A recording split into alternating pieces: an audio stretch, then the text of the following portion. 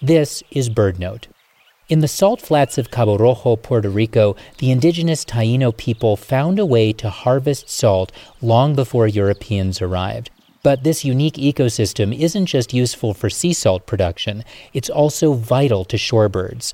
The salty lagoons are full of brine shrimp for the birds to eat. Oscar Diaz helped establish a protected area for birds here to ensure they could keep using the salt flats. Cabo Rojo National Wildlife Refuge is only about 1,800 acres. But wait a second. It's not about size. It's about the ecological importance of the areas that you manage. Well, Cabo Rojo, being so small, is very, very important for the purposes of conserving migratory and resident shorebirds.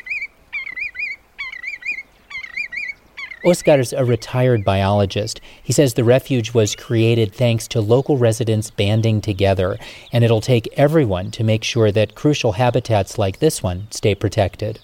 Everybody in Puerto Rico have to be conscious of the important resources that we have in this little piece of island and the ones that we are basically destroying almost every day.